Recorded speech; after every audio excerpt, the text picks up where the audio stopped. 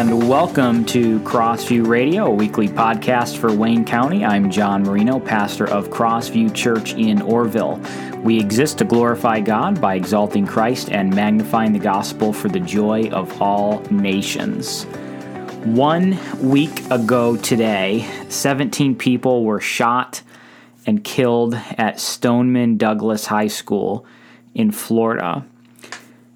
How do we understand this tragedy, and how do we respond? And I want to talk today a little bit about this topic of human suffering, and really like to do this over the next 1 or 2 episodes as well, to have just some continuing thought going through this situation. I just want to say right off the bat, my heart is breaking over this. I saw some videos, I saw pictures of the victims, and I just hope that first and foremost, you're responding to this with compassion, that you're responding to this with broken hearts as we ought to be. But we're also asking questions like why and what can we do to stop this? This is becoming a problem for our culture. We are living in a culture fascinated with death. There are many layers to this issue, and I'm not going to peel back every single layer, but I do want to talk about some of the high points going on over the next couple episodes here. But today, I really just want to address one aspect. And I'm going to expand our question a little bit, not just to school shootings, but we're going to talk about the presence of evil in general. Really, all I want to accomplish today is trying to make sense of it. How can we make sense of suffering and evil? How does evil make sense within a Christian framework, within a Christian worldview? And then next time, I'd like to talk a little bit more, how do we respond to this? How do we respond to the evil in our world? How do we respond to school shootings and things like that? But for now, we're going to talk primarily about how we can just simply make sense of it from a worldview perspective. One of the distinguishing marks of Christianity is that it is able to make sense out of human experience. In fact, this is one of the reasons why we know Christianity is true, because without Christianity, we couldn't make sense of anything at all, including evil. And so we're going to call this just this idea of evil here. We're going to call it the problem of evil, as it's been termed before in the past. But I'd like to start really, the first thing that's worth noting is that this so-called problem of evil is only a problem for unbelievers. In the end, the Christian can find a resolution to this problem. Here is why evil is a problem: because evil is real. What do I mean? I mean we need to take evil seriously and not just pretend that it's less than what it really is. For the Christian, we believe that God is all-powerful and all-good. Now, if that's the case, there is a difficulty in understanding how God could permit evil to exist. Now, I'm going to come back to this in a moment, but first I want to show how this really is a problem for the unbeliever. The problem for the unbeliever is this: there is no evil in a non-Christian universe. Therefore, there is no problem of evil, which in itself is a problem. And here's what we're saying: unbelievers don't have the right to call anything evil or good. Their worldview does not provide the moral framework necessary to make those kinds of judgments. Unbelievers, they could call school shootings an evil, they could call them inconvenient, they can call them painful, but they cannot call them evil. Only the Christian can do that. But non-Christians, no doubt, will protest, but I do say that this is evil. I do say things are wrong. And my answer is exactly. And I'll echo the words of Paul here in Romans 2:15, where he says, they show that the work of the law is written on their hearts. He's talking about unbelievers. They reveal that God's law is written on their hearts. When you say, when you, and as an unbeliever, when unbelievers say there is such thing as moral evil, there is such thing as right and wrong, you are revealing that God's law is written on your heart. But unbelievers, here's the problem: unbelievers will say, oh, that's evil, but they don't have a moral framework to make that judgment. They cannot give an account for their moral judgments.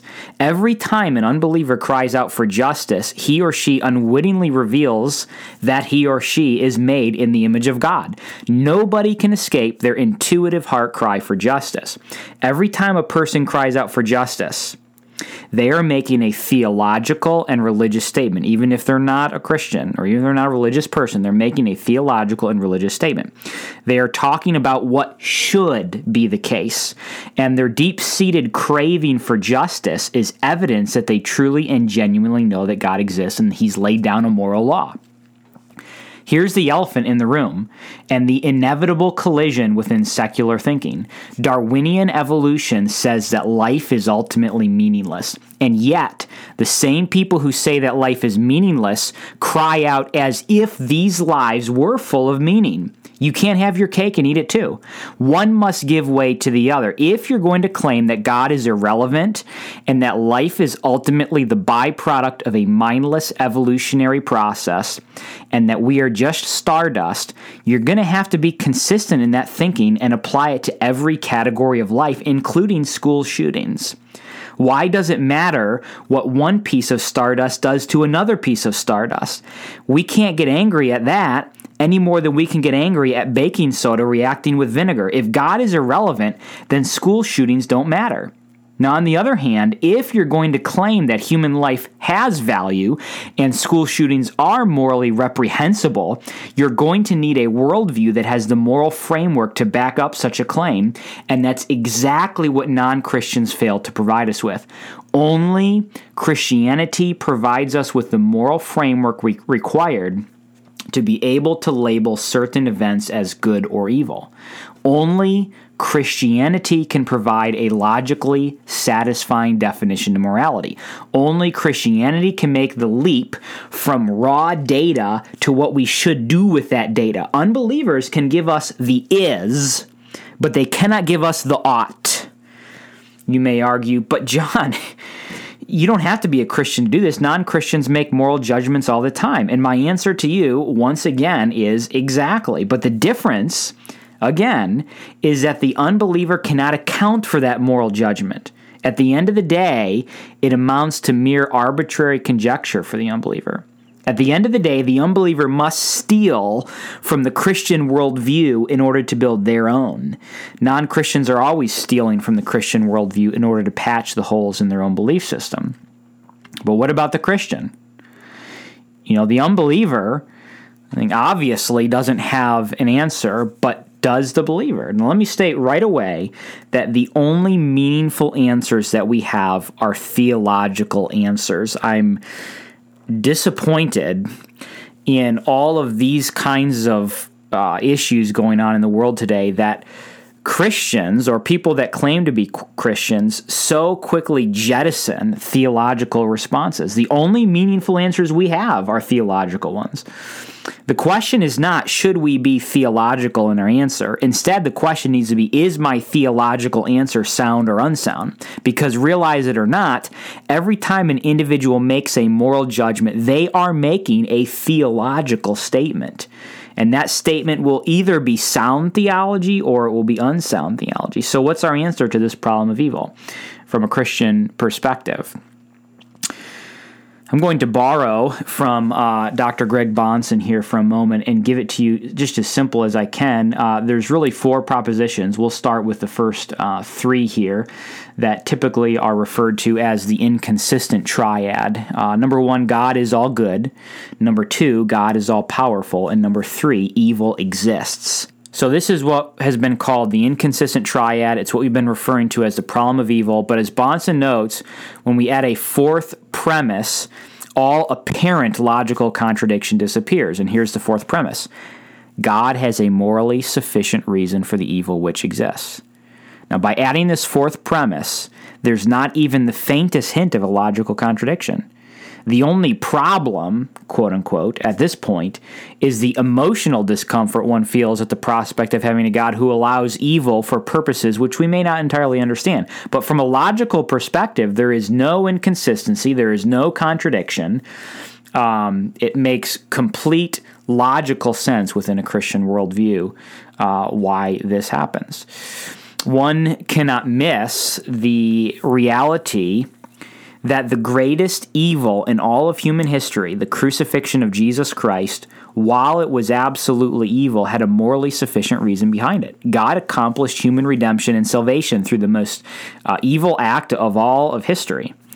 One is also reminded of the evil that Joseph's brothers perpetrated against him. Joseph reminds his brothers in Genesis chapter 50, verse 20, "As for you, you meant evil against me, but God meant it for good, to bring it about that many people should be kept alive as they are today." And so we must ask ourselves, will we as humans trust God, or will we seek to do as Adam and Eve did and try to redefine good and evil according to our standard rather than God's? Therefore, we're justified to draw the conclusion that if you reject Christianity, you must also reject any meaningful, transcendent standard of morality. You cannot make moral judgments apart from God. Only the Christian is justified in calling out the shootings that we experience, it seems like all the time, as a moral evil. Only the Christian is justified in calling out injustice in the world. The unbeliever simply does not have the moral framework necessary to make such a claim. If you're going to call something evil, you're going to need to define it as such. But apart from Christianity, you don't have any meaningful standard. Therefore, the struggle is over who has the right to define good and evil. Who has that right? The Bible declares that this right belongs to God, not to us. So what's the point of all this? The point is that moral judgments require theological explanations which unbelievers are not equipped to handle.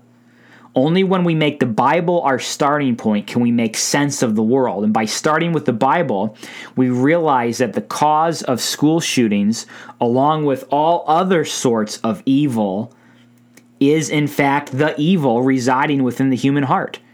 What will restrain that sinfulness? We've got to get to this level. If we're going to deal with this ultimately on a root level, root cause, foundational level, what will restrain the sinfulness of the human heart?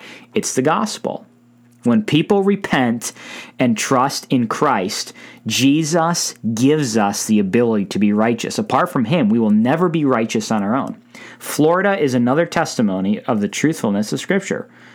One cannot miss the way that the Bible accurately describes the world around us. Genesis chapter 6, verse 5 says this, "The Lord saw that the wickedness of man was great in the earth, and that every intention of the thoughts of his heart was only evil continually." It's the world we live in. That is the world that we are experiencing. The Bible gives a correct diagnosis of the problem. Thank God that this doesn't have to be the end of the story. Thank God for Jesus Christ. Thank God for the gospel. Thank God for the hope that He has made available to mankind. Let's pray that God would make the gospel known in our nation, that we would repent, and that we would run to Him.